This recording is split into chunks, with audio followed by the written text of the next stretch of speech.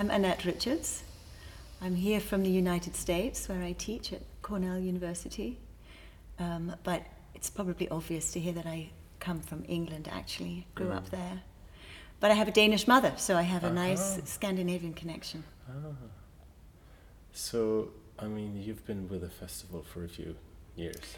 I have. I've known Hans for a very long time, and I've had the great fortune of being able to come quite a few times over the years.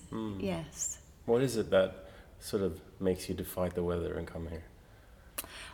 It's a great atmosphere here, and it's wonderful to meet colleagues. It's wonderful to meet the students, and the instruments are spectacular. And it's really a very unique organ culture here that is rich and welcoming, and I always go back with lots of new ideas. So I'm very happy to be here. That's good. I'm intrigued by this relationship with a tutor and a student. How do you see that relationship as it has been evolving for you over the years? What does it bring you? Yeah, that's an interesting question. Essentially, every time I have a student in front of me working at the keyboard, making music, it makes me think anew about what I do. So it's a bit naughty because, to be honest, I think I'm learning from the students. And it's always exciting to see students begin to approach the instruments in different ways and to be thinking about the music in new ways. So I enjoy that, yeah. And I hope I develop as a teacher and a thinker about music as well over the years. So we're seated right now talking about instruments. We're seated at the Brombo 92 organ. Were you here when it was installed? No, I wasn't. I was aware of it being installed, but I was actually not here. It's an amazing organ. It's very beautiful. It's quite challenging to play. It's got quite a light action, and you really can't get away with anything.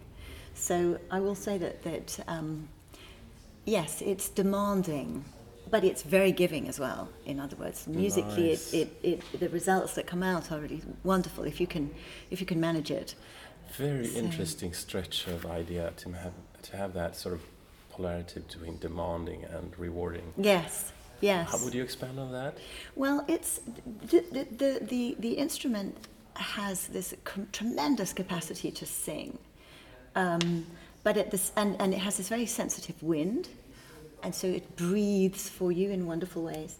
But it has the downside or the advantage perhaps of the instrument is that it has a very sensitive action, and the action is so sensitive that unless you're very precise, it's very easy to hit wrong notes, and it's very easy to kind of lose control. So you have to be very controlled in order to let this music come out. And that's quite a paradox. You can't really relax because you have to concentrate so hard, and yet... So that it's a tutor in itself. It certainly is, yes. And of course, one never gets quite enough time at the organ. But, if I were to come and study here in Gothenburg, I would definitely try to work at this instrument a lot. We will hand you free time. Oh, thank you. Well, that sounds like our cue. I think that the audience is entering.